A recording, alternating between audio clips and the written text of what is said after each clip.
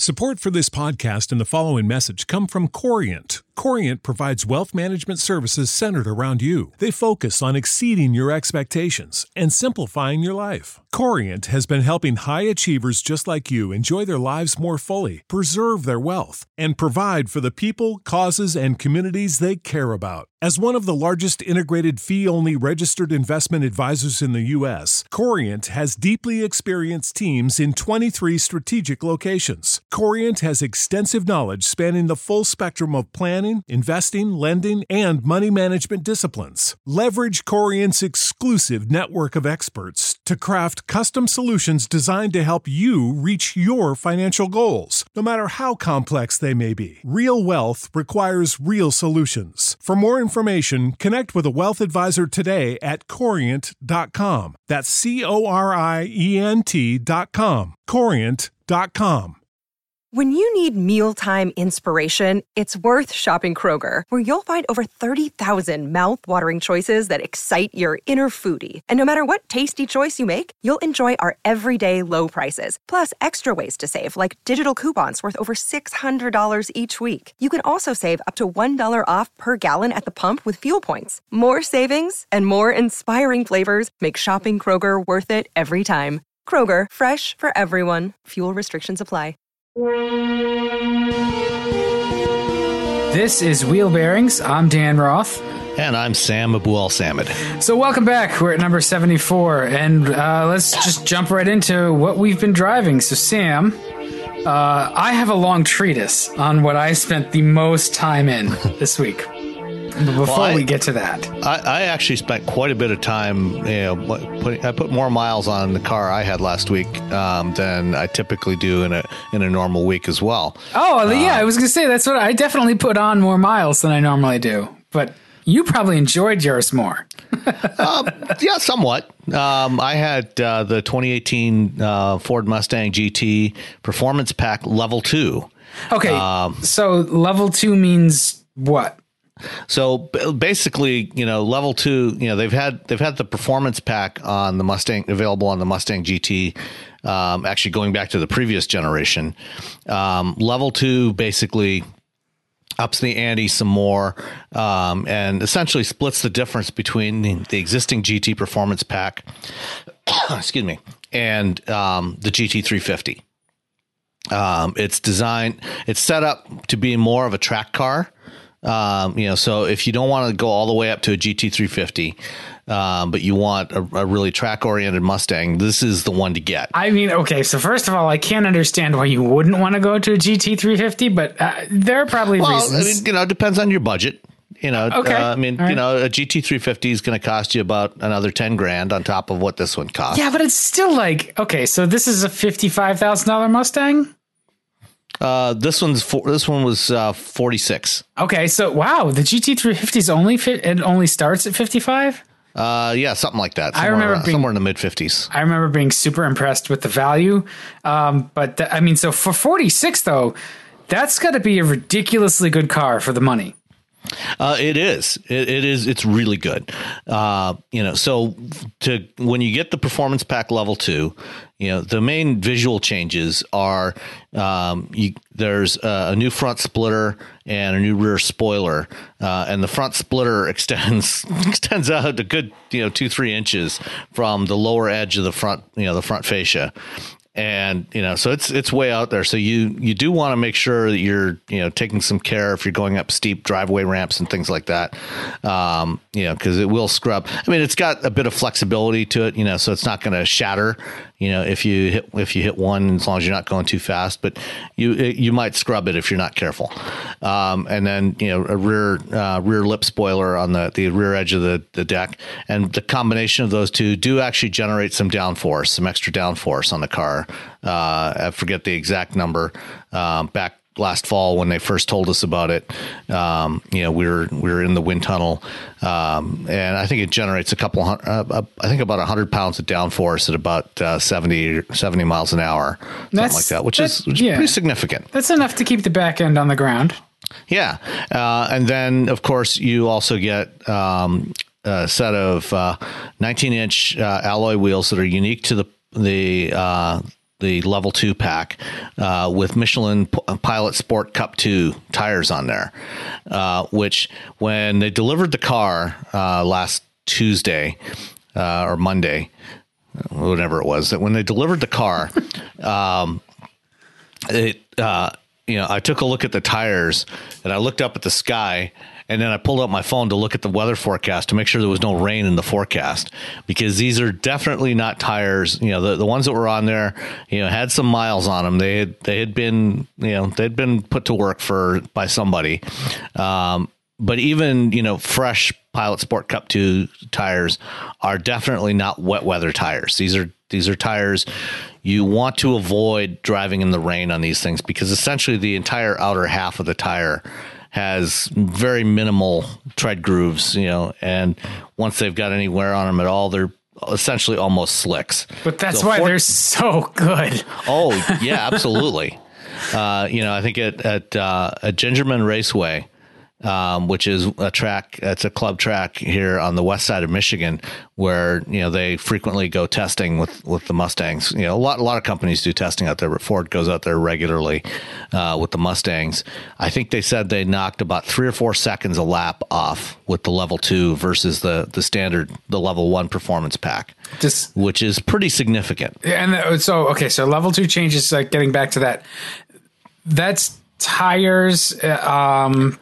It's not brakes, right? The brakes are already... the brakes are the same. You get the 6-piston Brembo front calipers, 15-inch brake rotors, or 15-inch rotors. You also do get some slightly revised spring rates. Oh, okay.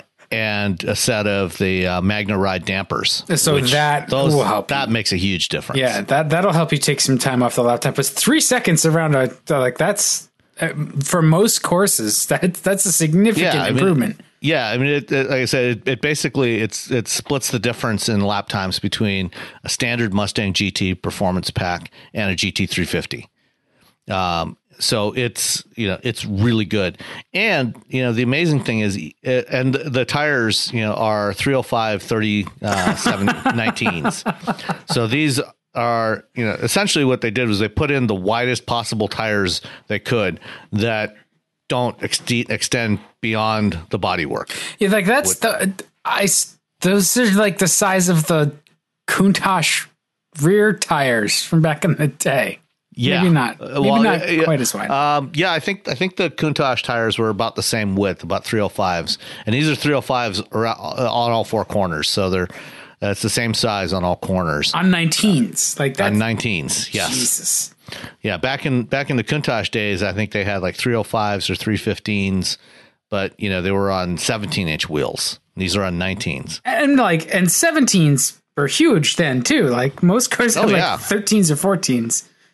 Yeah, I mean, it was a big deal back in the 1970s when I think the Porsche 930 was the first car to come to market, the first production car to have 50 series tires on there, and those were on 15-inch wheels.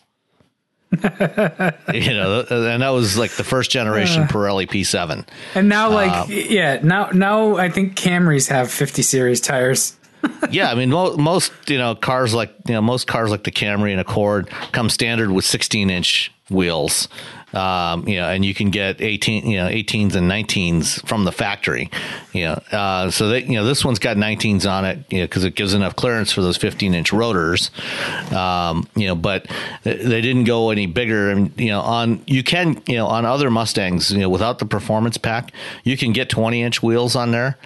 But on the performance packs, they've always limited it to 19 because, as you go bigger and bigger with the wheels get a lot heavier. The wheels and tires get heavier, and that adds unsprung weight and actually, reduces, generally makes the handling worse. So they've always limited the performance packs to 19s, and it's the same thing on the, I think on the GT350. I think it's also on 19s, because that gives them enough clearance for those 15-inch brakes on the front, but without adding too much extra weight. So, but the Magna Ride dampers, make a huge difference because, I drove this car from, here just outside of Ann Arbor to Pittsburgh and back, and, it's that's a remarkably comfortable car to drive in, over that distance. Even on the pavement around here, which is often really horrible, it's not an uncomfortable car to drive. Those dampers, no matter what car you put them on, they do an amazing job of providing real-time changes in the suspension control. So that even on terrible pavement, you can still get decent suspension travel and decent ride quality. And then as soon as you start to push into a corner, then it just tightens right up. So they're really phenomenal. Yeah, I think that's one of the takeaways from everything I've ever driven with that technology on it. I'm going to say the word magnetoreological because it's just fun to say. That's the generic term for it. Yes. Yeah. Well, and everything I've ever really driven with those kind of dampers on it, I'm always astounded by how compliant it is when you consider that it's usually on higher performance cars, and that you drive them around and you go, this thing has a ton of capability, but you can totally live with it every day. And that's one of the technologies that has allowed that. Versus the old days where, the cars would just rattle your teeth out. Yeah. Well, they were, for those that don't know, the magnetoreological fluid is basically a hydraulic fluid that has iron particles in a suspension in the fluid. And so when you pass an electric current through it, it changes, it aligns the particles, and it can change the viscosity of the fluid instantaneously. So you can have it be, tight, you can have it be more viscous and tighten up, it tightens up the damping rates, or, you can make it less viscous, and give it, allow the dampers to move more, and give you more compliance in your ride. And it can change state, in about a couple of 100 milliseconds, which is pretty amazing. And it was originally the technology, these dampers were originally developed by Delphi back in the late 1990s when it was still part of GM. And I think the first manufacturer to actually use these things was not GM, but Ferrari. Ferrari's used them on a number of models over the years, and they've been used by a number of different manufacturers. At some point during Delphi's years-long bankruptcy reorganization, they spun off that division, and it's now owned by a Chinese company, but it's still based here in Michigan. And they, so they sell those. You can buy them aftermarket as well, but it's more complicated to install them than putting regular dampers on. Oh, now I really want to. I think you can buy them aftermarket. I'd have to get you can get them aftermarket. Accelerometers, and there's a lot of hardware you need to do that. Oh yeah, it's not a trivial thing, but it's worth it. I mean, if you really want to maximize the performance and still have a vehicle that can ride pretty decently, so you can use it as a track car and a street car. I think one of the first cars that I ever tried them on was back about 10, 11 years ago on the Cadillac CTS-V. And then the previous generation Corvette ZR1 had them as well, and I've driven them on a few cars over the years, but they're always fantastic. Yeah, well, and it just makes a great car better. So, like, my assumption is that if you were to step into a regular Mustang GT or even like a performance pack, level 1 car, it would feel sloppy compared to the one you just got out of. By comparison, the GT is always pretty tight anyway, but compared to this one, I think it would be, you would definitely feel the difference, primarily because of those dampers. They've done, along with the design refresh that the Mustang got this year with the new tail lights and the new front fascia, a little more aggressive looking. One of the other things they added for the GT is the active exhaust system. So, when you change drive modes between normal and Sport Plus and track mode, there's an active valve in the exhaust that makes it progressively louder. But there's also they added what they call a good neighbor mode. So there's a quiet mode in there. And, so it makes it significantly quiet, makes the exhaust significantly quieter. And when you can also you can go into the settings and you can program it. So during specific hours, it automatically defaults to quiet mode when you start the car, because otherwise it just defaults to whatever you had it on last. But you can set it, so if you come in, if you're leaving early in the morning, or, if you're coming in late at night, you can have it automatically be in quiet mode as you drive through your neighborhood, so you're not annoying your neighbors. That's which is kind of a cool little thing to do. I mean, that's so polite. That's just, I don't know, the amount of annoyance that I get from my neighbors. I just run the thing open all the time.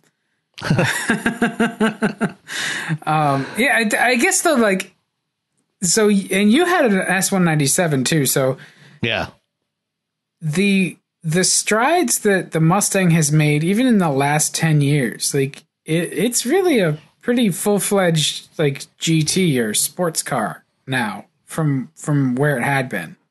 Oh, absolutely. I mean, it's, going from the S197, which was the previous generation, to the S550, which is the one that debuted in 2014, for the 50th anniversary. It's a vastly more sophisticated car. The S197, the S197 was much improved from the Fox body generations before it, but it was still relatively cheap and crude. It still had a live rear axle, which, for drag racing was great. But, for, when the roads got rough, it could still get a little bit unruly. And, going to the S550 generation, the current generation, it's such a much more sophisticated car. I mean, it still has Mustang character in it. It's, when you step on it, this thing's loud. That 5-liter V8 is a fantastic engine. And they added, another feature that they added this year. If you get the automatic, the 10-speed automatic that replaced the 6-speed this year, there's also a drag mode in there, which, when you engage the drag mode, basically it keeps the torque on in the engine, as it's going through shifts. So it's basically like, slamming through the gears as you shift it. Like stepless kind of. Yeah. So, you don't have as much drop off. So I can't remember how much they said, but, it cut like one or 2 tenths off the quarter mile time. It's not something you probably want to use all the time, because it's probably going to, have some durability issues for the transmission, or it's certainly not going to be very comfortable to drive all the time. The car I drove, had the 6-speed manual and a set of Recaros, which, every car should have Recaro seats in them. Every car can have Recaro seats in them. That's true. Because you can order Recaro seats. Actually, you can go buy Recaro seats for almost any car and bolt them in. Yeah, it's funny. They have like new seats. I get press releases from them. They have right now. You could buy Recaro seats for whatever you wanted in new expert houndstooth upholstery. was the one that I got. I think that's a heritage model that they introduced to like celebrate like the 1970s Porsche 930s that had Recaros in there. And you can also get Recaro seats for your office. You can get Recaro office chairs. That's true. Yeah, and the story behind They're ridiculously expensive, but you can get them. Yeah, I think Recaro and Momo were the same founder, or is there something I forget? I don't think so. Momo was an Italian company. Recaro is German. I forget now. Oh, but these look good. I got the press release now. It's that Porsche Houndstooth. Oh man, that's a good looking seat. Yeah, that's yeah. But they don't come cheap though. No, but they're worth it. I mean, you think about what you do in a car, right? You know the other thing Recaro does. They don't just make seats for cars. They make child seats. I know that. They make child seats. They also make airplane seats. Do they really? Yeah, a lot of airliners have Recaro seats in there. If you fly anywhere, there's a pretty decent chance you'll be sitting in a Recaro seat. Oh, granted, it won't be as comfortable and supportive as the one in this Mustang, but it may very well be a Recaro seat. Yeah, well, and that's probably because, like that's the volume business that lets Recaro make race car seats. Yeah, exactly. And you probably in some airplanes you use an AmSafe airbag equipped seatbelt, which they were a past client of ours, and Ford has picked that up in some of their. I don't think it's actually AmSafe technology, but it is like a seatbelt that's almost like a bag, and it has a airbag. Ford was the first one to introduce that on the Explorer when the current generation Explorer came out in 2010. Yeah, so that's something that came out of aviation, at least like the first practical application. And they're like chief engineers now. I think he's at NHTSA. Oh, I like the seat. Yeah, oh, it's lovely, isn't it? Yeah. That's a classic 1970s, early 80s Recaro seat. It's a beautiful seat. Yeah. The ones in the Mustang are, the lighter weight, almost shell, like the whole back. It has very few adjustments. Basically, the only adjustments it has are fore aft and the rake of the seat back. And then there's a fixed headrest, just the single piece shell on the back with big bolsters on it. Yeah, well, and like so, when you're buying a seat as say Ford, it's probably a much less expensive unit cost than the aftermarket Recaro with all the bells and whistles and super special upholstery and stuff. They're all built to a price. So. Oh yeah. But yeah, I really liked the seats in the GT350, which was the last Mustang I drove. Yeah, those are the same seats that are in this GT. Yeah, the Recaros. Those are great. They are. So yeah, I mean, it sounds like the Mustang gets a ringing endorsement. How many miles did you put on it? Like 700 or 800? No, it was about altogether. Plus, I had a couple other meetings when I was back here. Probably about 600 miles. That's enough to not want to give it back. Yeah. No, definitely. I could definitely live with this car. And the other thing about the Mustang too, not the Mustang. No, I got it. Also the Mustang. I was going to let it pass. Mustangs, even the S197, have had one of the big advantages they have over the Camaro and the Challenger is outward visibility. Especially like when they went from the S197 to the S550, one of the things, that changed in the design was, that it's got, the fastback. So there's less, on the previous generation, the trunk lid was up higher than it is on the S550 by a couple of inches at least. And if you look at it in profile, you have the belt line that goes up and it continues up all the way to the back edge of the car. Whereas, if you look at the current Mustang, it tapers down more towards the back. And so between that, you have great rearward visibility.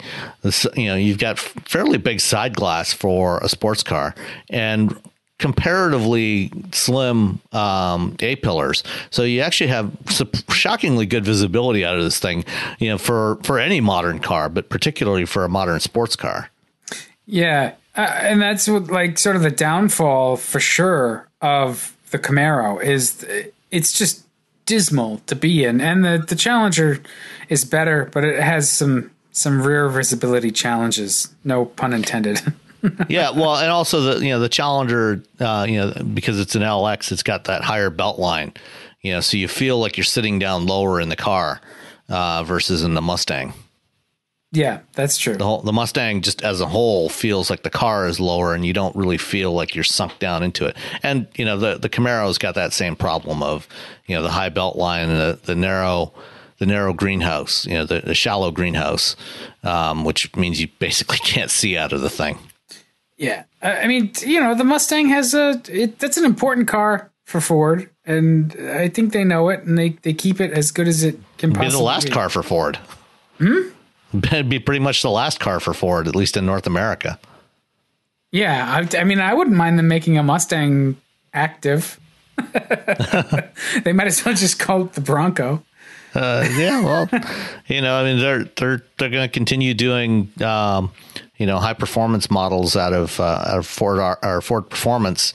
You've got we've already got the Edge ST.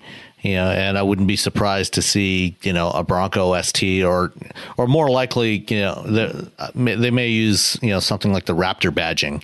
They've already done the Bronco or the Ranger Raptor for the Australian market. And, there's rumors that we're going to get that one here as well.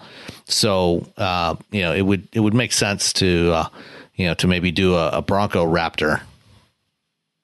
Anytime Ford does the high performance thing, they do a pretty good job at it. They have an impressive array of engines right now that I'm pretty impressed by, with the the EcoBoost stuff and the Coyote V8, and I forget what the flat plane one is called, but Voodoo. That's right. Yeah. They got a 3-cylinder and a 4-cylinder. Like, they've got a pretty good range of engines. And a diesel V6 in the F-150 that I'm driving this week. Yes, that's true. I can see them sort of following the Dodge Chrysler pattern and just looking at profit and going, yeah, we don't need to sell these cars that nobody buys in the U.S. and just, make this stuff that's profitable and really tear down the line. It's interesting. I didn't put it on the rundown, but there was a report late last week that the current Fusion, they're going to keep building the Fusion sedan that we have today for another 3 or 4 years. Basically just keep tweaking it a little bit, but no major changes, because they're just now launching it into the police market. But reports are that the Fusion sedan is going to get replaced by a new wagon, which is going to be kind of a sport wagon crossover thing, kind of like the Buick Regal Tour X, essentially targeted at the Subaru Outback market. So, we may actually finally get the Fusion wagon that we've wanted for so long, a Mondeo wagon. It's just going to be sitting a little higher than it should. Yeah, but what's going to be a shame is, like, that's going to come out and it's going to get ignored, and then they're going to be like, why? Because there's I think like the Outback niche, like you're going to have a tough time competing there. Like you're going to find saturation really fast with a car like that. I don't know that there's that much room for something besides. Yeah, it depends on how far they go with it. Exactly how they execute it. I mean, obviously you don't want to do it exactly like the Outback. Yeah. But there could be room for a vehicle in that segment, especially if they're, sharing a platform, sharing the transverse unibody platform, that's going to be used for the Escape and the Edge and, numerous other crossovers. Just have one that's a little more car-like. Instead of having a utility like car, it'll be more like a car like utility. Hey, you know what? Whatever sells enough to keep them making stuff like the Mustangs, right? Exactly. I mean, and the Ford GT, like, it's the Porsche thing. Everybody complained about the Cayenne and the Panamera to a certain degree, and even the Boxster, right? When that first came out, there's still a lot of people that feel like that's not a real Porsche.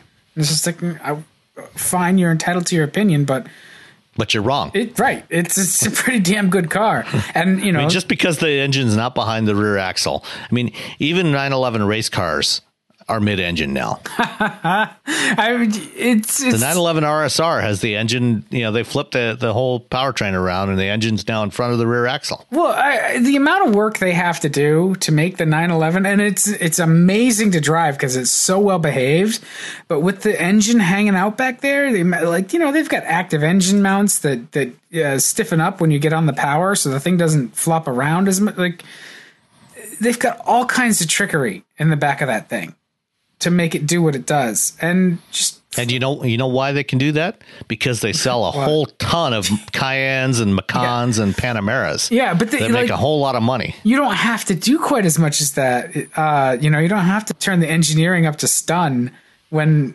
the engine is in the middle versus hanging out in the back axle. That's true. One thing that apparently having the rear engine configuration allows that makes the 911 a good race car is that like you can brake harder later because of the weight transfer is less extreme, which I thought was interesting. I don't know. I still like the rear engine thing because it's weird and it can get evil. It's unique. Yeah. There's no way I'm ever going to be able to afford a 911 anyway, so it's fine. I mean, even used 911s are getting into ridiculous prices now. Even 912s are 912s hitting ridiculous price points now. I think the only 912 you could probably afford, sort of, would be like a 912E, and that's because it's that late 70s. It's a 1 year only car. It's a 76. The like earlier 912s are the late 60s and early 70s, and those that like vintage 911s are so expensive that they're project cars, you know. Like I don't know. I like the 911, but I sadly I don't think I will ever be able to own one, which is okay. It's fine. I'll find. You gotta have something to strive for. Yeah. Yeah. So this week I was also driving a Ford vehicle, and I put a lot of miles on this one. And it was even a driver's car, or a driver-oriented vehicle. I can't say it's a car. But it's not for performance driving. So I had a Transit 350. With the mid-rise roof and I don't know, all 14, 15 seats, something like that. Was it the long wheelbase, long body? Oh yeah. Oh yeah. So we had to do a trip for, one of the kids had a competition, sports thing, and it was in Atlantic City, which is a great place to take children. I'll put that out there, for a week. So I was like, okay, I'm thinking like a week's worth of crap in the Jeep. Like it's comfortable to drive, but that's a lot of luggage. And I was just like, whatever, I'll see what I can do. So I got this Transit 350, which was like the sort of like other end of the scale. Like it was way too big for just the four of us, but whatever. It's good to drive. It's really good to drive. Hey, everybody had their own row, and you had a couple to spare. Yeah, I did. There were rows to spare. I even took one pair of seats out of it. And it's not like I had stow and go. Like the seat pairs are fairly heavy. I think it was probably 60, 70 pounds, maybe a little lighter, but it was a little heavy to move out of the Transit and just store it for the week. But that opened up a little bit more walking space, and it's just. For what this is, like, I feel like we talk about sport utility vehicles, and I think we need to rethink that, because people aren't using sport utility vehicles for, like, you know, off-roading. Like, that's sort of the implied sport in sport utility. But really what you do with a sport utility is you use the utility to get you to the sports, that you then park the truck and get out.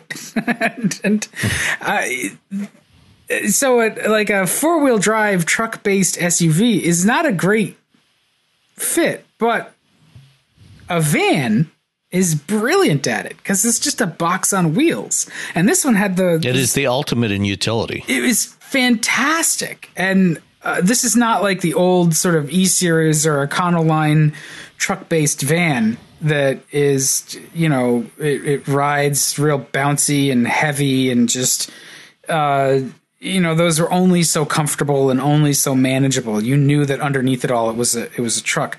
The Transit is really, really well behaved. It's really refined compared to those old style vans. So I was really impressed actually by how well thought out it is, how good it is. Ford clearly paid attention to what the people who spend hours a day in these things need. You know, the cup holders were all in the right spots, and, you know, had an armrest. The seats were pretty comfortable. You know, it had an air conditioner that would freeze you, which is good because it's a huge vehicle. There's a lot of volume to cool down. Had, you know, really well-placed controls, huge mirrors, giant windshield, excellent visibility. You know, easy to get in and out of. It wasn't too high off the ground, and it rode and handled decently well. The long wheelbase, you didn't want to get too wild with it, but it was really well behaved. So I'm impressed with this latest crop of vans, and I did make the mistake of forgetting that I was in a high roof van, and so I learned about a little bit of the history of New York parkways. And I knew this. So when I go to New York from Massachusetts, I generally wind up on the Sawmill River Parkway, which takes you down to like the Tappan Zee Bridge, which is a little north of the city. I think it's in like White Plains. So there's other routes to get there, but if you're on any of the New York parkways, they're some of the first parkways in the nation. And they were designed to have this really rustic look, and they do. And they were also, so part of the rumor is that they were designed to exclude buses in a ploy to keep the riffraff out of the city. Well, the poorer folks out of the suburbs, actually. And I think that's really the story of the Southern State Parkway, which is not north of the city. That's Long Island, but it was inspired by these parkways. And so like the Southern State Parkway was designed by Robert Moses, and it actually has lower clearance bridges than the Sawmill or the Taconic, which sort of run parallel to each other. But anyway, the bridges are low, and I'm normally driving the parkway in a car. So I'm like, yeah, we'll get on the Sawmill. Signs everywhere, no commercial vehicles. Well, I'm not in a commercial vehicle. Well, actually you are. Well, I mean, sort of. Yeah, so there were some bridges where it was like 13 feet clearance, 12 feet clearance, 11 feet. And I was like, you know what I failed to do is figure out how tall this thing is. So, yeah, we decided to get off and use the nav system, which, Ford Nav is decently useful. And we... You had Sync 3 in there? No, it was... This was an earlier version of Sync, so this may have actually been a slightly earlier model. It was just hanging around the fleet. But, yeah, I think that the 18s have Sync 3. So even the earlier version of Sync, like, it's just still... It's pretty good. I'm glad that it's in there, because sometimes commercial vehicles or vehicles that are like more utilitarian, they sort of miss out on that stuff. We took a tour of Chappaqua. We did not find Hillary, but we stayed on some surface streets until I could get back on the parkway after I had gone past the low bridge thing. Because apparently, like, vehicles that are too tall winding up on New York parkways is a thing. They even have like a landing page about it. It's like, hey, you should not do this, because like it causes huge traffic delays and it's very expensive for you. And if you like scalp your car, you're going to be in big trouble. So, yeah, I learned about that. And then on the way home, we took 684, which basically just goes the same route. It's designed for modern highway traffic. But yeah, I thoroughly enjoyed the week with the transit. I think it's if you have a gaggle of people to move, obviously the long wheelbase one is excellent for that. It was really like it was a bus. Yeah, I mean, and for those who are not familiar with metric, I believe a gaggle is 15. Is that correct? It might not be full 15. It might be. I think, yeah, it's something like that. I think the long wheelbase long body is capable of 15. I think that's probably right. I can't remember. I had my 10-year-old count the seats, so I'm not sure whether we have an accurate count or not. But it was close. It got like 18 miles to the gallon, maybe even higher. That's, I mean, for a vehicle, with the frontal area of a medium-sized barn, that's not too shabby. No, and it has the EcoBoost V6, which is plenty of power. It'd do 100 miles an hour if you wanted it to. I did not, because the suspension is not really up to the task, although it has pretty fat sway bars, and it's very, again, it's well behaved. You just, you got a long vehicle, and you probably don't want to fool around with it, because once you break it loose, you're not going to get it back. So yeah, there's a little bit of inertia there. Yeah, it's pretty good fuel economy for a vehicle that big, and that was like combined driving. So it was like 17 to 18 mixed driving. You could probably keep it right around 20 if it were a highway only thing. That's really efficient. And so I was looking at the EcoBoost in this installation. That is an engine with serious potential. And we've seen some of that potential realized in other vehicles, but man, it's corked up here. It's, tiny intake runners, tiny turbos, so there's, you move more air through that EcoBoost V6, it's going to make a lot more power. So, what is it, about 365 in the Transit? Yeah, something like that. I was impressed with it. You have that same, or a variant of that 3.5 liter EcoBoost in the Ford GT, right, producing 650 horsepower. Right. I bet it has a lot larger plumbing. A little. Yeah. But it's a really responsive engine. It's not like the old modular V8s that they make decent power on paper, but you got to wind them up for it. And so that would make the vans and the trucks feel a bit sluggish and very thirsty. This was pretty responsive, it had torque right off the line, and no problem, pulling away from toll booths, merging to traffic. It had plenty of power. But the best feature of all was, because we wound up in Atlantic City, which is not my favorite place. And it turns out when you wind up in Atlantic City with a vehicle too tall to park in a garage yourself, you have to valet it all week. But at a certain point, you want to stop putting yourself in a situation where you have to tip people. So, like when you want to put luggage on and off a vehicle in Atlantic City, it's another racket. Like, you're not allowed to touch the luggage trolley cart thing. You have to have the guy come and do that for you so you can tip him. It's a racket. With a Ford vehicle, even if the valet has your key, you can look for the little card that's in the owner's manual that gives you the access code on that antique keypad that's on there. And then you can go find the car in the lot, and you can just use the access code to unlock the car, put the stuff you need to put in it, lock it back up, and do that multiple times so you can save yourself money. That's my little cheapskate dad trick. Excellent. I mean, that feature, I have it on my own car. I've never used it, and I just had this light dawn on my head that week, and it was like the best thing ever. I've realized, we can get into this thing without the key. Perfect. So, yeah, we should move on. As long as you can find out where it's parked. Yeah. Well, and it's so big, they had to put it in the oversized lot that was, right in front of the casino, not too far. So, at least with that thing, you probably didn't have to worry about them going around joyriding in the thing.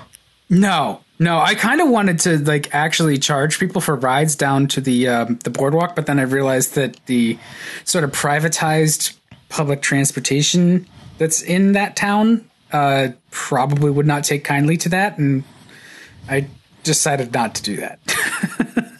I thought you didn't want to get your legs broken? No, but I thought we could make a few extra bucks. I mean, we had a 15-passenger van. I could undercut the sort of entrenched. I could pull an Uber, right? I could just charge people much cheaper rates for rides, and when I had.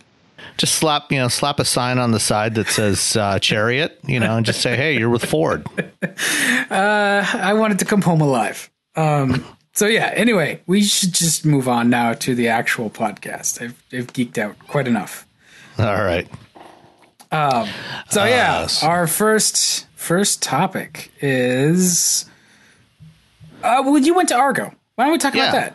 You went to Argo, and your impressions will be elsewhere, and So how? Yeah. So our Argo AI, for those that haven't been paying attention, is a company that started. It was formed in late November of 2016. A couple months later, Ford announced that they were investing up to $1 billion in it to take a majority stake. It was founded by a guy named Brian Selesky and his co-founder Pete Radner. Brian, back in the DARPA Urban Challenge days of 2007, when the team from Carnegie Mellon University with support from GM won the DARPA Urban Challenge, for autonomous vehicles. That team was led by Chris Urmson and Brian Selesky. Chris led the hardware development side, putting all the sensors and everything together, and Brian led the software development. And then we had an interview with Brian that I did last summer when I first met him in San Francisco back in August of 2017. And I'll put a link to that in the show notes. But had a chance, ever since they set up shop in Pittsburgh, they've been growing. At the time that Ford made their investment, Argo had about 6 people. They have 338 people now. And so even though Ford owns a majority stake, Argo has been given responsibility for developing the production version of the automated driving system for Ford that they're going to launch in 2021. So they're putting together the sensor stack, the compute platform, and all the software, and then working with Ford to integrate all of that into the vehicle that Ford is developing. And I got the chance to spend most of the day with Brian and Pete and VP of Robotics, Brett Browning, learning about how they're doing their system. And one of the big things that they really focused on in the conversation was the emphasis on safety. Really trying. They're really focused on making sure that their system is going to be safe and robust. Doing a lot of testing. They've built a lot of their own tools in-house for doing mapping. Building out HD maps, and they're currently testing their fleet of autonomous fusions. They've got a couple dozen in Pittsburgh. They've got more in Dearborn, and then a third fleet down in Miami, where Ford announced a few months ago that they're starting to test in Miami.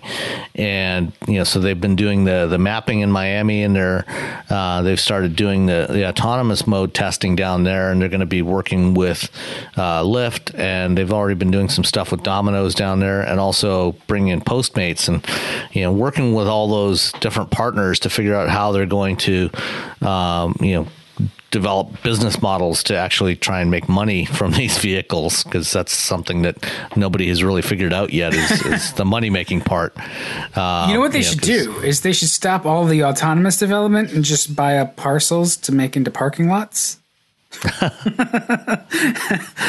and for the foreseeable future, that would probably be more profitable. Yeah. Are they like the last man standing in Pittsburgh? Everybody else is kind of left, right? Uber's still there. And I actually reached out to Uber when I was making my plans to go to Pittsburgh. And they said they're not quite ready to start talking yet about what they're doing. In fact, while I was down there, Uber announced that they were laying off all of their vehicle operators. They had already laid off everybody in Phoenix after the crash a few months ago, and they were now laying off about 100 people that were still left in Pittsburgh and in San Francisco. So these are the safety drivers, and they're going to start rehiring, and they're now calling them mission specialists instead of vehicle operators. And they're going to go through a much more intensive training program. And this is one of the things that the Argo guys showed me. They took me over to the depot, which is a couple blocks away from their new office, where they keep the cars, and told me all about the training process. When they bring in new vehicle operators, they go through a 3-phase training process where they first spend time, just driving around in a conventional vehicle, getting used to how all the things work, and learning some of the procedures, and then they go into testing on a closed course, driving around on a closed course in the automated vehicles. And then the third phase is, some more evaluation before they're allowed to actually go and actually start operating these vehicles during testing. And one of the interesting things they do is, aside, Uber was the only company that was having safety driver, just a single safety driver in their car. Everybody else has two. They have one to actually monitor to be the operator to take over in case of a problem, and the other, is the one who's looking at the data. And one of the things that Argo is doing is they're actually they swap partners every day on a daily basis. So they're running 2 shifts a day. So every day you're driving with somebody different.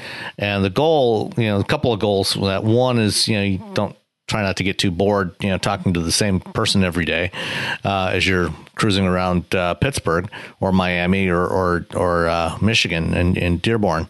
But also, to try to reduce complacency, so that basically, everybody's trying to keep each other on their toes, and making sure everybody's still paying attention to what's going on in the vehicle, that's something that was a big part of the problem with the Uber crash, is that nobody was really monitoring the vehicle operator to make sure that she was paying attention, and that's what so she wasn't ready to take over when the vehicle failed to do what it was supposed to do.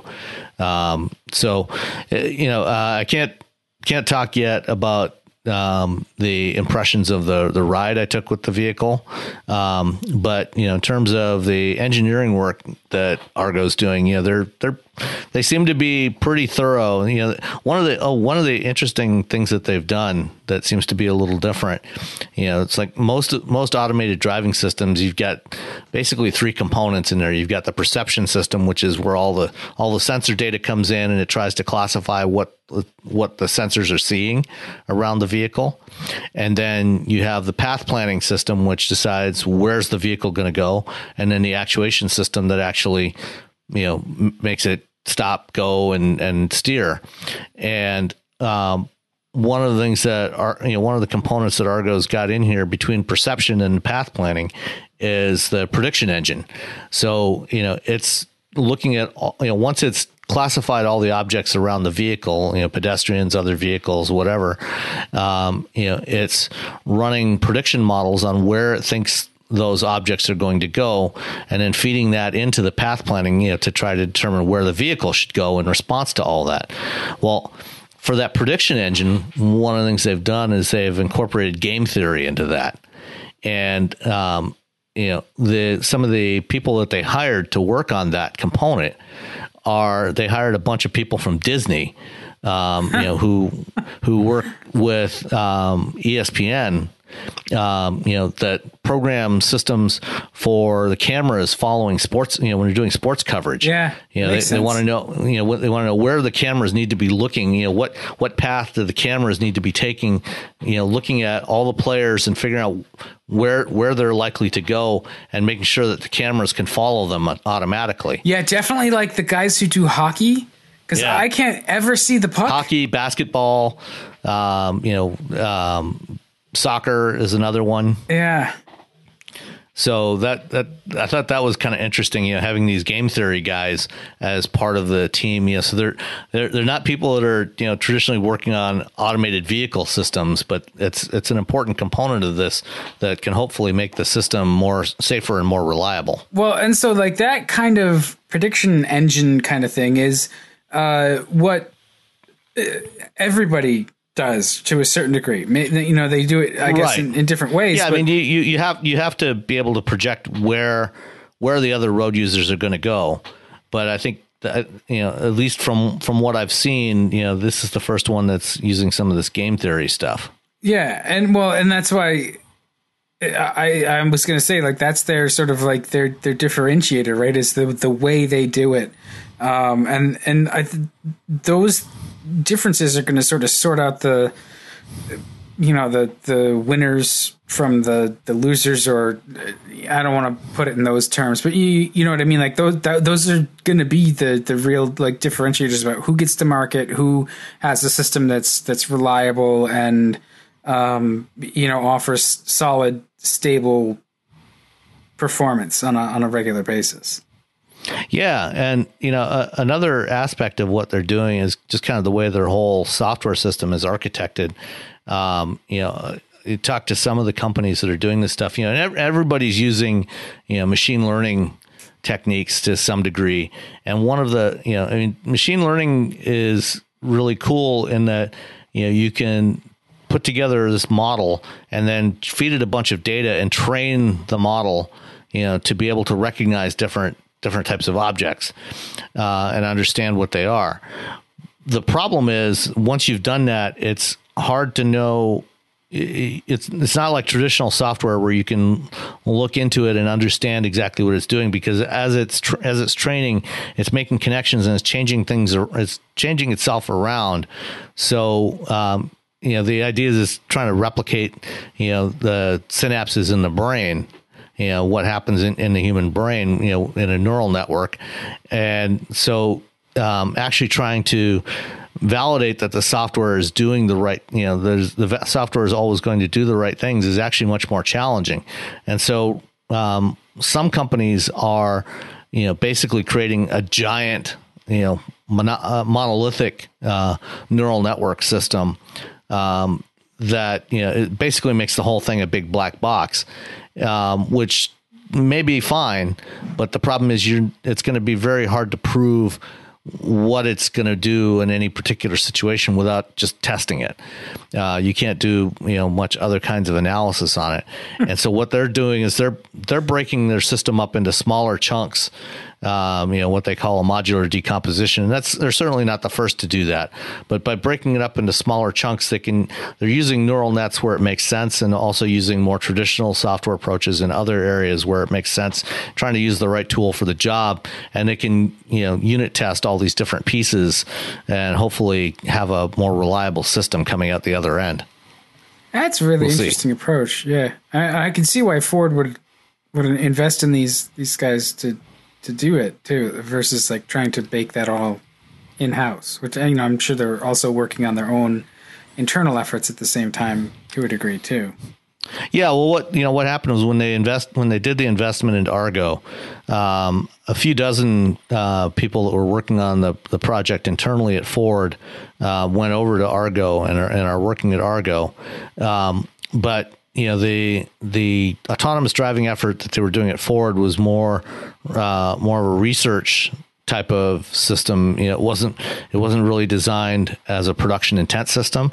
And so what they did was they handed off what they've done to Argo. Argo, has redone a lot of it, to make it more robust for a production system. And the Ford guys back in Dearborn are continuing future development work, down on the path that they were on, researching new techniques, new ways to do this. I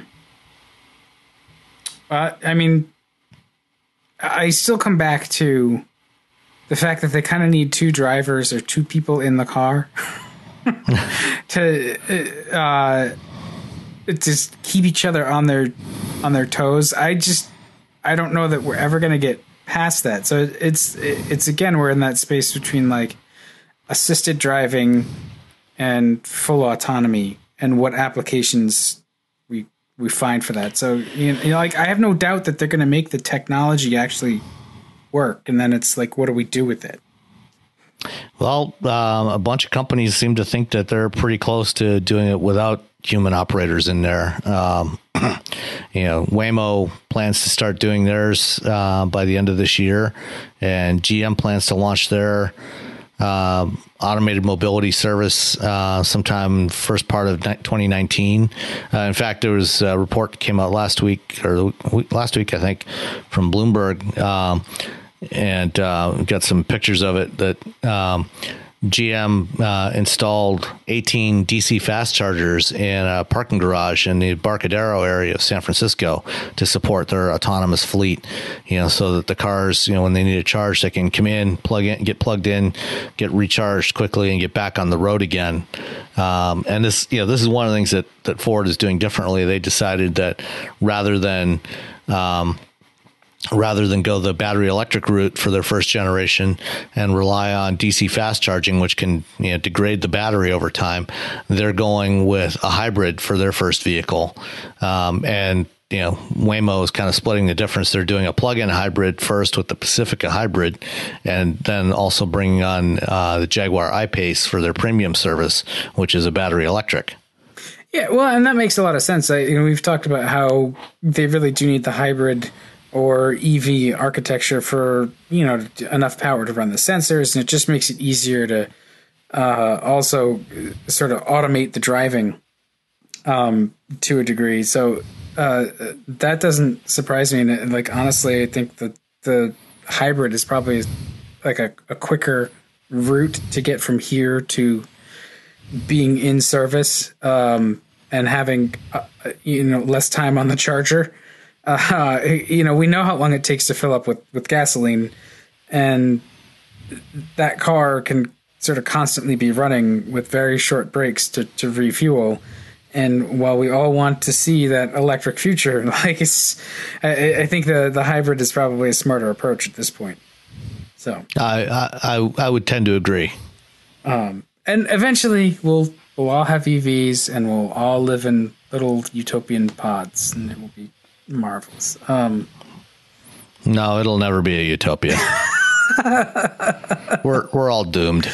All right. Well, same with the "we're all going to die" thing. We are all going to die eventually. Yes, but absolutely. Right now, fortunately, I'm closer to it than you are. Well, so. You never know. So let's see. So I can just enjoy what's left. Yeah. Every second that ticks away, we're 1 second closer. Yep. Sorry.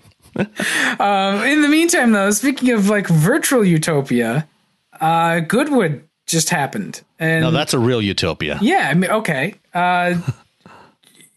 There was a self-driving car there. Kinda. Yeah, but who cares? Actually, there were a couple. There was actually a couple of self-driving cars, or sort of self-driving. One was sort of self-driving. The other was truly self-driving. So Goodwood Festival of Speed is an annual event that occurs, which is it's something I definitely have to get to one of these years. So there's a few things I want to go to. Goodwood is one of them. Lemons race is another. I would love to participate in a Lemons race, but that's a different story. Speaking of being close to death. Hey, all you need is a $500 car. Right, and a couple thousand in safety equipment. Details. Yeah. And Radwood, which is a newer thing that has not come to the East Coast. And I didn't realize how much work they actually put in to putting on those Radwood shows, which if you haven't heard of Radwood, it's kind of like cars of the just 80s and 90s and, a celebration of that culture, if you will. So I was pestering them for a while, do one on the East Coast, And then they explained yeah, okay, fine. But unless you're going to help stop bugging us, we'll get there. It's a lot of work, and you don't fully appreciate how much work it is. So once I realized how much work it is, now I fully appreciate it. But anyway, Goodwood is high on that list of things to go to, because it's you're just driving up the Earl's driveway, right? It's the Earl of March, pretty much, right? Yeah, or the Duke, the Lord of March. I think it is. Oh, pardon me. Yeah. Lord March. Didn't mean to demote him. He's just got this awesome driveway, and they just drive bonkers stuff up it for I don't know, a week? 3 days. 3 days? Yeah, 3 days, yeah. So, it's at Goodwood House in Sussex in England. This year was the 25th anniversary, and people and companies bring all kinds of fascinating stuff. The hill climb itself, it's a 1.1 mile course, lined by hay bales, up basically, as you said, up the driveway towards the manor house. And the all-time record was set in 1999 by Nick Heidfeld in a McLaren F1 car. That is a Formula One car, not a McLaren F1. I was to say McLaren F1 sort of I mean, they've had McLaren F1s doing it, doing the climb, but this was in an MP413. He did it in 41.6 seconds. That's so fast. Yeah, it's crazy fast. Sebastian Buemi has done it in a Red Bull F1 car. So I mean, there's been a bunch of F1s, and all kinds of classic and more modern vehicles. Every year they honor a different mark, so it's kind of like at Pebble Beach, where they have a different honored brand every year. And this year it was Porsche for their 70th anniversary. And they create this amazing sculpture, on the grounds. Oh, yeah. It's usually goes up well up into the air, with some of the cars from the honored brand, up in the air above everything. A couple of years ago, they had Mazda, and they had the 787B that won Le Mans in 1991 with a 4-rotor Wankel, up on this giant pedestal. So it's pretty amazing. This year, among the cars that were on hand, Porsche brought the 919 Evo, which is the P1, the hybrid P1 car that won Le Mans the last 3 years, and just a few weeks ago broke the all-time lap record at the Nordschleife, the North Loop of the Nürburgring. Broke a 35-year-old record. This thing makes like 1,000 horsepower and ran around the Nürburgring in like how much? It was like crazy fast. It was. I remember. It was 6 minutes and I can't remember now. Lost it. But anyway, they did not go. Porsche was approached to, make a run with it. They opted not to because they said that their goal was not necessarily to break every single record, but rather, just at some selected tracks. And, so they went to the Nürburgring, they went to Spa in Belgium, and, they're going to a few other tracks. But they did some demonstration runs, before the actual timed runs happened. So there's no official time for Porsche for the 919, but it's this thing is a wickedly fast car. I'm sure that if they had decided to run this, it would have easily broken that 41.6 record. But another car from the VW group did run and did quite well. It was the IDR that smashed the Pikes Peak record a few weeks back. Yeah. And it ran a 43.6 time up the hill, as an electric race car. And then, as you said, they, a couple of autonomous cars, or at least one was autonomous. The other was not quite as autonomous as it needed to be, which was Siemens put together a 1965 Mustang with a self-driving system, or what was supposed to be a self-driving system that didn't actually work so well. Apparently, I guess it was guided primarily by by GPS. And they had problems with the GPS signals. There's a lot of trees around the Goodwood course, and so it was having problems with the GPS signals and some other sensor issues, and so it was kind of slowly meandering up the hill. The driver was constantly had to correct the steering, so it was not good. But the other one that did make it up was the Robo Race prototype, which is this prototype race car. Autonomous race car that's being developed for this new Robo Race series. I can't find an actual time that it's set, so I don't know if it set an official time or just did a demonstration run. Yeah, Jalopnik says it was its lap wasn't half as fast as some of the cars that made the drive. So they did say they limited its speed to 75 miles an hour because it was the first time they were doing it. So I don't understand autonomous racing. Neither do I. I have as my job, I'm interested, and as an engineer at heart, I'm interested in autonomous driving technology. But as a racing fan, I have zero interest in watching autonomous race cars. It's like watching Roombas fight it out. Like, no, I don't care. I want to. I don't know. I see, and that's one of the coolest things about Goodwood is that it's one of the few places that you're ever going to see so much of this just amazing stuff from supercars to even the autonomous, like highest tech cutting edge stuff to like the or a guy in a Range Rover Sport, setting a new record on two wheels, right? 2 minutes and 24.5 seconds. Well, I think there's that, and then there's just like there's the old amazing stuff that you never get to see driven in anger, like the Beast of Turin was there. I mean, just, like that thing will blow your mind. The original Bullet Mustang, raced against the new Bullet too, didn't it? Or did they? I don't think it raced. They don't. I mean, they race one at a time, so they don't race head to head. They race against the clock, right? That's what I meant. And so they made a run in each of those Mustangs. They probably weren't working the original one, like to the edge of its envelope, given its sort of importance, I guess, in the legend. Yeah, and I doubt it. but either way, like you'll maybe like if you go to something like a Concours event or like Pebble Beach or whatever, you'll see them drive by, and so you get to see them moving under their own power, but you don't get to see them driven like you get to see them driven at Goodwood, unless you're there. I mean, one of the few places where you'll see, there's a few places where you can see these classic cars running hard. One is actually at Pebble Beach. They have an event, or during Pebble Beach week, they have the vintage races on the Saturday at Laguna Seca, which is just down the road from Pebble Beach. And then, of course, there's the Le Mans Classic, which was, I think, last week or the week before, which is run every 2 years, and they have a bunch of shorter races for classic Le Mans, prior Le Mans cars, and some going back, to the 1930s and 1930s and 40s, but also newer ones, like Porsche 956s and Group 5 cars from the 70s and all kinds of amazing stuff. But I mean, Goodwood is quite unique though in the mix of different vehicles that you'll see there.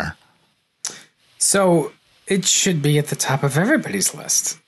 Absolutely. If you're into cool cars, this is definitely the place to go. All right. I wanted to come back to Volkswagen for a moment because they talked about the IDR.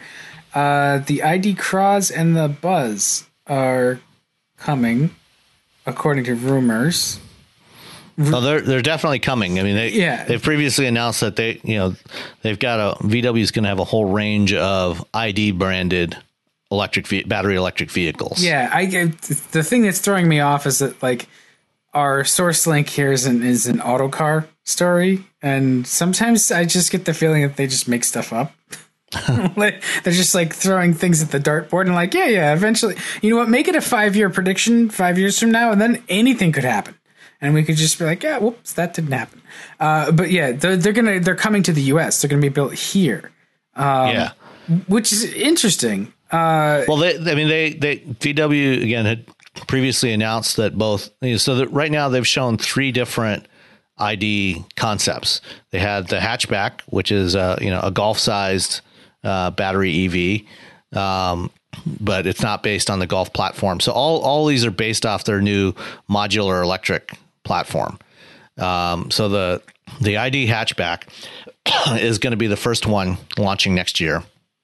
And then in like middle of the year, I think. And then the latter part of the year or early 2020 is the ID Cross. And that's going to be the first one that's coming to the U.S. market. And that's a crossover. And they showed that one last year at the LA Auto Show. I think they actually debuted it in Shanghai last year and then brought it to LA. And then the ID Buzz, which we saw last year here at the Detroit Auto Show, which is the minivan, inspired by the original microbus. And so the Autocar report says, they were talking to the new head of VW of America, and that the ID Cross and the Buzz will both actually be assembled here in the U.S. for the North American market. So probably built in Chattanooga. Since Chattanooga is not running anywhere near its capacity anyway, they'll make those vehicles probably in Chattanooga. Do the tariffs that have been enacted have any sort of effect on that? I'm sure that couldn't have any impact on their decision making. No, yeah, it probably does have an impact, somewhat of an impact. I'm sure that they considered that. But there's also just the cost of transportation, of these vehicles. If you can make them locally, that would be the preferred method. I think when it comes to battery electric vehicles in particular, I think if you can avoid shipping them overseas with those big batteries in there, they would prefer to do that. So I think that's probably another factor that came into this as well. And just like I said, the fact that they have available capacity at the Chattanooga plant, because the Passat's not doing that great. The Atlas is doing fine, but there's still plenty of room to add more product in there. Yeah. Are these the right products to use that capacity, I guess would be my question. The Buzz is cool. The Buzz will probably be lower volume. It's, the crossover, the Cross is the one that's probably going to be the highest volume of the three. Yeah, that makes sense, I guess. I'd like to see the production versions too, like what I've seen.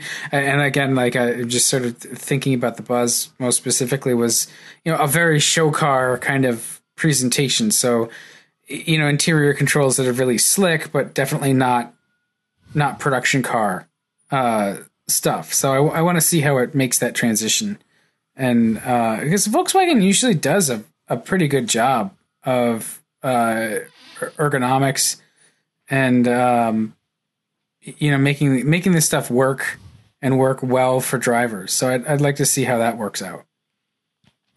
Yeah, it'll be interesting to see, especially the Buzz, like you said, that one's got kind of the most far out interior design. It's the most concept-y of the three. And I think that, the other thing is I think the Buzz will also probably be the basis for, any autonomous vehicle that they launch here for mobility services. Well, it's a van. Yeah.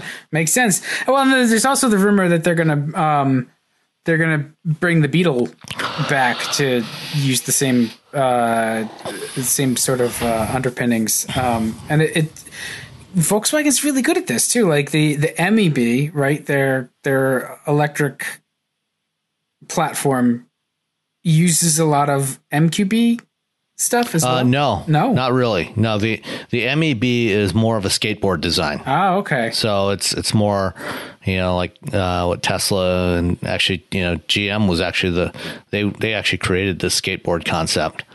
So basically you have a big battery, and the suspension and motors attached to either end of it, so a big fat battery pack down the bottom of the car. And then everything attached at the ends of it. And then you can just drop different top hats on it.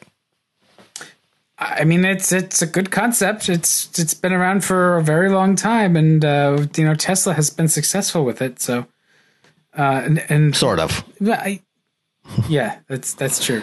But we're not going to talk about Tesla. That's right. Not going to do it. So the electric cars are coming, whether they're autonomous or not. Like I feel like we're at that critical mass where they really have gotten a lot more practical to own and use and be adopted. So I don't see them going away anytime soon. No, definitely not. If nothing else, regulations will keep them around for the foreseeable future. Yeah, maybe. As long as we have some. You still have California. That's true. California and 9 other states, and possibly 10 soon. Colorado is also looking at adopting the California emission standards and the ZEV mandate. So yeah, we have that stuff. I don't know about the ZEV mandate, but we have the emissions here in Massachusetts, and I think all of New England now has California emissions. So yeah, I think Connecticut and New York have the ZEV mandate. I don't think the other states north of that do, though. So all right. Next up, Hyundai A couple of new cars, new models that have recently joined the lineup. You can buy them now. They've been doing some drives around. I actually drove them. It's been about a month, a little more than a month since I actually drove them here in Detroit, and we just haven't gotten around to talking about them. The new Kona and the second generation Veloster. The Kona's their small crossover, below the Tucson, and it's pretty cool. I like the Kona a lot. It's kind of funky looking, not quite as hard on the eyes as like a Nissan Juke. Yeah. But it's got a nice size to it. If you're looking for a small crossover, definitely if you go down that path, I would definitely recommend getting the 1.6 liter turbo instead of the 2 liter naturally aspirated 4-cylinder. It's a lovely little engine. In the Kona, it's about 175 horsepower, and it moves it along quite nicely. Yeah, well, and they call the styling, and it's interesting to see with the Kona, they followed a little bit of a trend that was sort of set out by the Cherokee, the Jeep Cherokee, the KL Cherokee, that had the parking lights sort of up where the headlights might be, and then the headlights were located lower. The Kona kind of does that as well, but I think it does it actually more successfully than the Cherokee did, or maybe that we're just a little bit more used to it now. And now that the Cherokee has gone back to a more traditional headlight, it's different. It's a look, and I think that in this end of the segment, compact crossover, like a B segment car, like that's a lot of different buyers, and it's not a very expensive segment generally. So one of the ways you stand out is by sort of unique style, and the Kona certainly has it. They call it a urban smart armor exterior, which whatever. Which is it's a one of their goofy marketing terms that they come up with to describe what they're doing. Somebody toiled like an entire afternoon to come up with those 3 words. Oh, they probably spent a month coming up with that. I mean, you work in advertising. You know what that nonsense is like. Yeah, I work at a small agency, so for me it would be an afternoon. I'd come up with a few. And then generally, I'd present 3 or 4, and then we'd take one from each collection of words. Anyway, I mean it's different looking, and it's not that small. I'm trying to think about in terms of size, what it's roughly sort of size. It's pretty comparable to the EcoSport, and maybe a little bit smaller than the Honda HR-V. Mazda CX-3 size, it's in that same basic size class. The rear seat, is definitely a little is tighter than the HR-V. But it's not bad. It's not terrible. I mean, a couple of adults could fit back there. You won't be as comfortable as in the Honda, but you can manage as long as the front passengers are willing to give you a little bit of leeway. The overall ergonomics are pretty good. The powertrain is really nice. It drives well. No real complaints about that. Well, the powertrain was interesting too, because you talked about the turbo, which is great. I've enjoyed that engine in other Hyundai vehicles that I've driven it in. The base engine is a Atkinson cycle. Yeah, but it's not, which is unusual, right? Because it's not a hybrid, right? And generally, the Atkinson cycle engine is paired with the hybrid for no sort of loss of performance. When you have it on its own, it's not that the performance is bad, but it's less than. I mean, the thing about the Atkinson cycle, for those that don't know, Atkinson cycle. It's one of the 4-stroke combustion cycles, and basically you keep the intake valves open longer, so you have a shorter compression stroke effectively than you do the power stroke. So it gets more work out of the fuel, but what happens is you give up quite a bit of torque, and so Atkinson cycle engines are usually they're usually combined with something else. In most cases, they're combined with with a hybrid system. So, because the electric motor in the hybrid gives you instant torque right off from 0 RPM, it kind of fills in that low end torque hole that you get with an Atkinson engine. And so, it works out fine.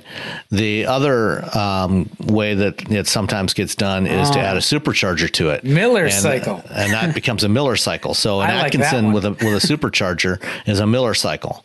Yeah. And so that gives you that low end torque that you're losing from the Atkinson. It's fine. It's efficient, but it's not as much fun to drive. The 1.6 turbo, is nearly as efficient, but you get 175 horsepower and 195 foot-pounds of torque, and that comes from 1,500 RPM. So it's a more enjoyable drive, and if you look at the fuel economy, the 2-liter Atkinson engine is rated at 25 city and 30 highway. The 1.6 turbo is 26 city and 29 highway. So they're virtually the same. Yeah. On the sticker, I wonder what that winds up being in practice. Real world, you'll probably get a couple miles per gallon less. It depends on how you drive it. If you drive it aggressively, you're going to get lower fuel economy. But the same thing is also going to be true of the Atkinson. And that's because the Atkinson is so short on torque at the low end, you're going to be more inclined probably to stomp on it, in the hopes that something might happen, as opposed to, the turbo, is more responsive. So in most driving, especially, in most city driving, you don't really have to get into it that hard, to get good drivability out of it. Yeah, that all makes sense. So you drove it with the turbo and their dual clutch transmission, right? Like that. Yep. Yeah. The 6-speed or 7-speed dual clutch. Which is a very nice transmission. It's probably, I'd say it's probably the best DCT, out there in any mainstream vehicles. Huh. When I can understand against sort of Ford PowerShift, but Volkswagen DSG? I think it's better than the DSG. I think it's smoother and better launch performance than the DSG. The DSGs are good, but they're a little bit sluggish right off the line.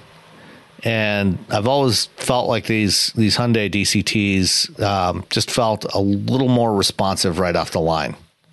Huh. All right. That's just my opinion. No, I haven't. I don't think I've driven a Hyundai with the DCT, at least that I can recall. So I will have to defer to your judgment, Sam. That's always a wise decision. It probably is. That turbo engine that we talked about is also what motivates the new Veloster, right? Yeah. The second generation Veloster, will look instantly familiar to anybody who's seen the first generation. It's still got that, kind of funky layout, 3-door layout, with an extra door on the passenger side, so it's a little sport coupe hatchback thing with 2 doors on the passenger side, 1 on the driver's side. And one of the interesting things that came up in the conversation when we were talking with the Hyundai product planners about it, somebody asked, if they would ever consider doing a 4-door version of it. And they said, yeah, we could certainly do it. We have the stampings to do it both ways, because for right-hand drive markets, like Japan and Australia and the UK, they build it, the opposite way around. So the single door is on the right-hand side of the car, and the double doors are on the left. They didn't just cop out like Mini did with the Clubman. Yeah. So, they if they ever felt the need to, they could do a 4-door version. They could just put the UK passenger side on the driver's side on the US car if they had that need, but they don't really see a need to do that, because the back seats are really pretty much occasional seats anyway. It's a fairly small car, but it's a lot of fun to drive. And it's the same platform as what you get with the Elantra GT Sport, with the multi-link rear suspension. So one of the complaints about the original Veloster, was kind of the ride and handling was not great because it had that twist beam rear axle. And so now, if you get the 1.6 turbo, you get the multi-link rear suspension, which is a much nicer setup. And, this thing is quite nimble, quite quick. It's got the 1.6, but in this one, it's rated at 201 horsepower, which is the same as, the Elantra GT Sport, and the sportier Kias that also have this. So this 1.6 turbo, basically comes in those two configurations depending on which vehicle it's in, either the 175 or the 201 horsepower. And it's you can get it with the DCT or with a 6-speed manual transmission, and it's a lot of fun to drive. So, I mean, it's definitely an improvement over the last Veloster in looks, and it sounds like chassis-wise it is too. How's they're making a little bit of hay about their torque vectoring stuff, which I don't think has been a thing in earlier Velosters. How did that sort of feel during your drive? Or was it noticeable? Yeah, I mean, we didn't. Where the drive route went, we didn't really have a whole lot of opportunity to really, you didn't drive it like an animal? You didn't fill up on their lunch and then just go try to crash the car into a tree? No. What kind of a journalist are you? Apparently not a very good one. Yeah, because I just torque vectoring is a thing that often makes me excited. It sounds like they're using the brake hardware to do it. Yeah, it is using the brake hardware. So, getting a little bit of, when you're cornering, going into a corner, applying a little bit of brake to the inside front wheel to help it turn in. You have to put a little bit more yaw moment on the car. Like I said, I didn't really have an opportunity to push it that hard to really exercise it. But it works fine in other similar applications, so I would expect it to be fine here. It does, the cockpit, is set up a little bit different from like the Elantra and some of the other ones. So, the center stack is all kind of tilted more towards the driver. So it still has the display sitting up on top, tablet style. But then it's tilted towards the driver, to give you better access to the controls. And, most of the rest of it will feel fairly familiar. And it's a fun little coupe and, quite reasonably priced. So how do you think it stacks up between, say, like the GTI and the Civic SI, I guess? It's I've heard chatter on social media that this could actually be preferable. Yeah, I think the GTI is a little more powerful and more expensive. So I think that without driving them back to back, it's hard to say. I think this is definitely a much better car than the original Veloster. I think when I have a chance to spend more time with it, I'll be able to give you a better idea. But I mean, the GTI is definitely, regardless of what Casey thinks about the Golf R, is absolutely the best version of the Golf. Casey's not the only one who's wrong. Yeah, I know. I think it could, I think, in terms of performance, drivability, it's probably pretty close to the Golf. Where the Golf has an advantage, where the GTI has an advantage, is just in terms of practicality. It's a little bigger. The back seat is more usable than the back seat in the Veloster. This is more pure sports coupe.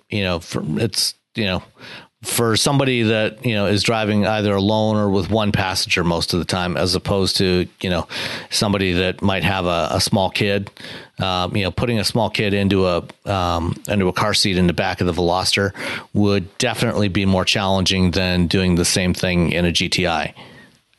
Yeah. But you know what? Nothing that's easy is, I don't know. I was going to say is worth doing, but that's not true. Some things are very easy to do and they're totally worth it. So So let's just move on. And well, the other thing too, you asked about the Civic Si. I think the advantage that I think this has over the Civic Si is that it's a hatchback. The Si is only available as a sedan or a coupe. And I think for a small car, a hatchback is always a better option. So, because you have that big opening in the back, if you need to, this is for the person that's going to own a vehicle like this, it's probably going to be their main vehicle or their only vehicle. So it's going to more likely to be a daily driver, as opposed to something you drive on the weekends or just a toy. And, having the flexibility to do other stuff with it, to make your IKEA runs or, even just to, carry your groceries, having a hatchback, I think is a better option. The Civic, you can get the Sport, and the hatchback with the Sport trim, but that's only 180 horsepower. So you've got 20 more horsepower with this one than you do with the Civic Sport hatchback. So, you've got to make if you want to go Civic, and I love the Civic, you've got to make a little bit of a trade-off. Plus, the Civic, the Civic is more practical in other respects. So, I mean, it does have a more usable back seat than this thing does. So, it's kind of like, take a look at it, see which one you like better. Yeah. I mean, we are embarrassed for choice. Imagine that. Yeah, that's never a bad thing, especially in that segment. All right, questions. We had a question. We did have a question. Let me find it here and go to the inbox so I can actually read it instead of reading it out of the Google Sheet. Is that the right one? No, that's not the right one. Never mind that. Let's go here. Okay, in episode 72, it says we touched on how the small compact crossovers are both interior and exterior. It makes me wonder what's the difference between a crossover and a station wagon. At first, I thought it might be the availability of all-wheel drive, but then I thought about the CTS wagon that had that, and that was called a wagon. Then I thought it might be the appearance of an off-roader, but then remembered the Spark Active and the Fiesta Active. So this is someone from I think from Europe, Jeremy from Europe, because those particular models aren't sold here. Right. So what makes a vehicle truly a crossover and not just a four-door hatchback? Hatch is not a door. You don't use it to enter or exit the vehicle. Could it just be the fact that Americans don't like the term wagon for some reason? Would you call these vehicles estates? Yes, essentially. A hatchback is or rather a crossover is whatever a manufacturer decides to call a crossover. If you look at GM, they call the Chevy Bolt a crossover. It's not a crossover. It's a five-door hatchback. It's a hatchback. Yeah. It's like, nominally a crossover, there's no hard and fast definition. Basically, something that sits a little bit higher has a slightly higher hip point than a conventional car. So, getting in and out, you don't have to drop down into the seat as much, as you just kind of slide across.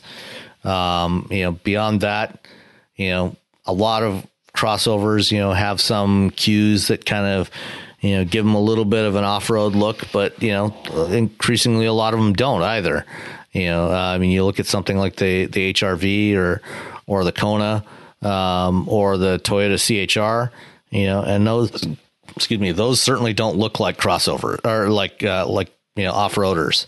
So, I think it's basically just, if it sits a little bit higher, and the other thing about station wagons versus a crossover,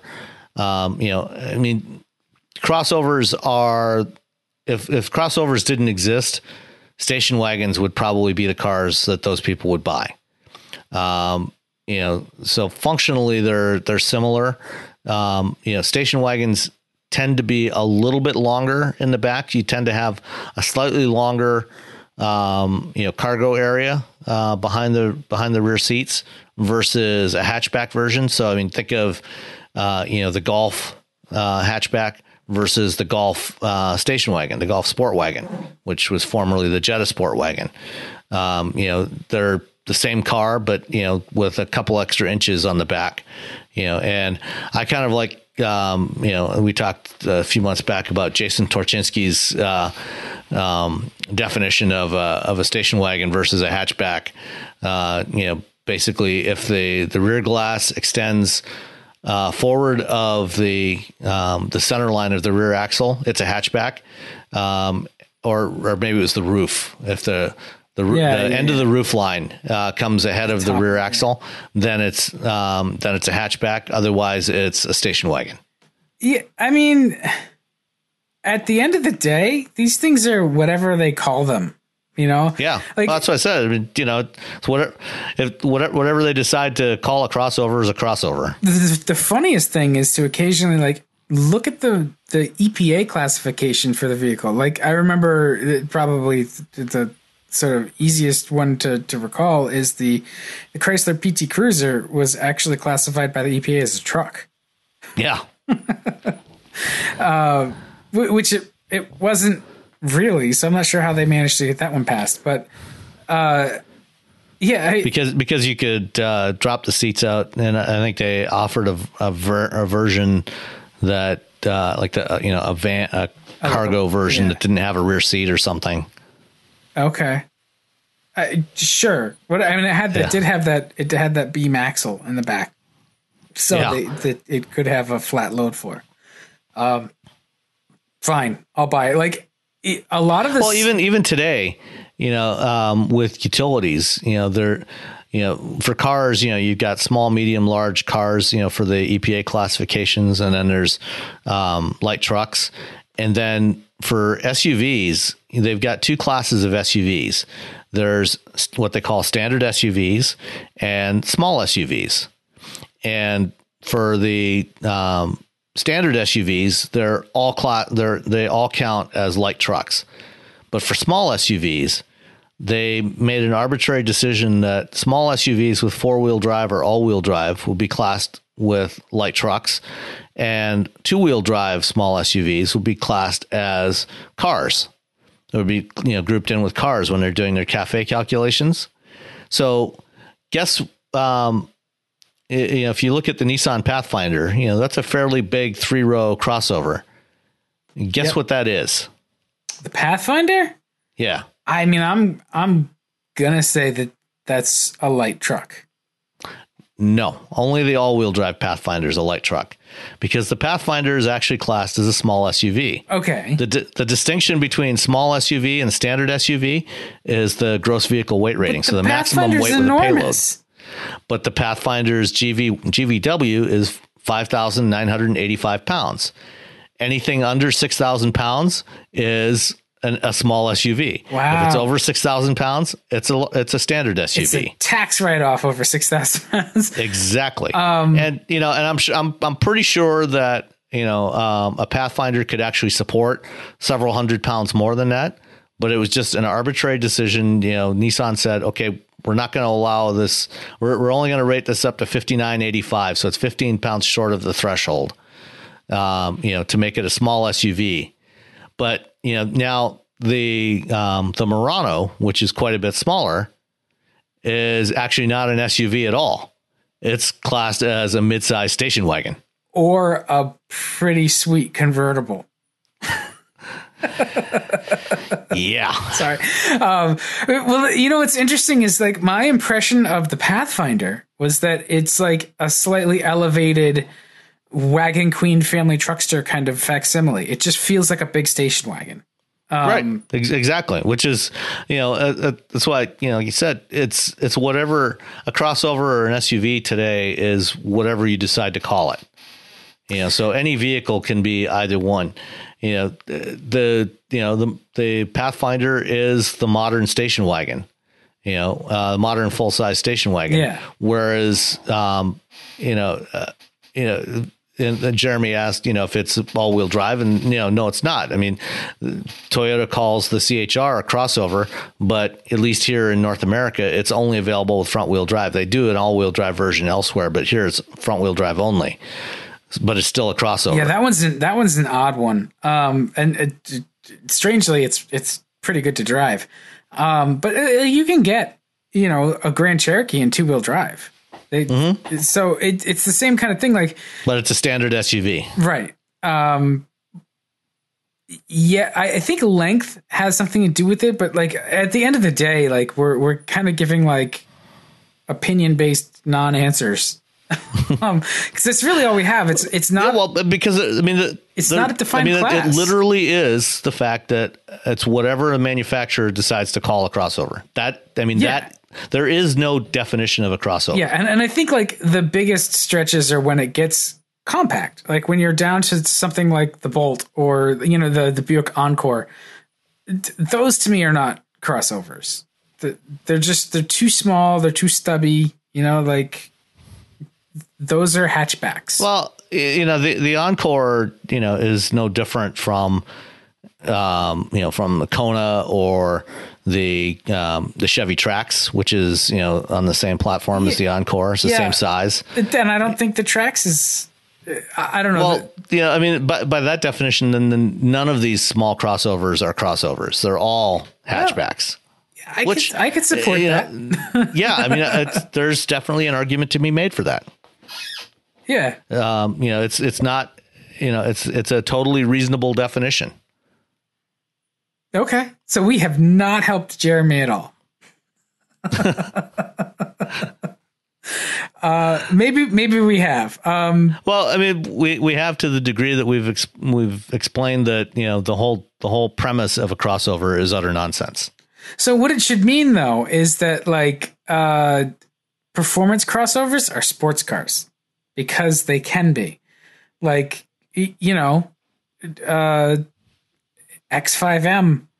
for example.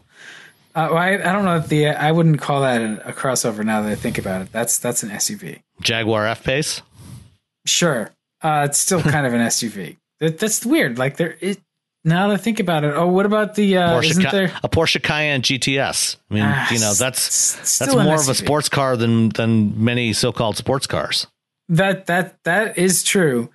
I'm trying to think of don't they have a version? Doesn't Chevy have a version of the Equinox? It's their midnight trim or their red. Yeah, but it doesn't actually have any more performance. It's just an appearance package. Yeah, of course. It's I don't know. I'm trying to. If you want more performance in that kind of segment, you got to look at something like the Edge ST. Right. I was just gonna say Edge ST. There you go. That's a sports car. No, I don't think. I doubt it. Okay. I don't know. Yeah. But, then again, you look at something like the Tesla Model X, which is, that's just a hunk of shit. Could be called but based on its configuration, that's a minivan. Or it could be a crossover. It's a minivan. Or an SUV. I think they call it an SUV. But it'll go 0 to 60 in 3 seconds. So that's a sports car too. Fine. No, that's Pro Street. That's just drag race focused because it can't sustain any kind of high performance use. I don't know. The Model X is it's ungainly. It's whatever. It's a minivan. Well, it is hideous, but that's a whole other argument. And we don't hate Tesla. I think we should just say I don't want to talk about Tesla this week just because there's nothing really sort of worth covering that we're going to do justice to. If you want to hear about Tesla in depth, go listen to the Autonocast. They're much better at that than I am. At least you're probably fine. Or go look at Twitter. Yeah. But none of the actual Tesla news this week has really been about Tesla. It's been about Elon Musk, and I don't want to talk about Elon Musk. So, all right, moving on. Let's wrap it up there. Yeah, we're done. We're done. Yeah, this is episode 74. We'll come back again soon with episode 75, and that's all there is to that. See you all next time.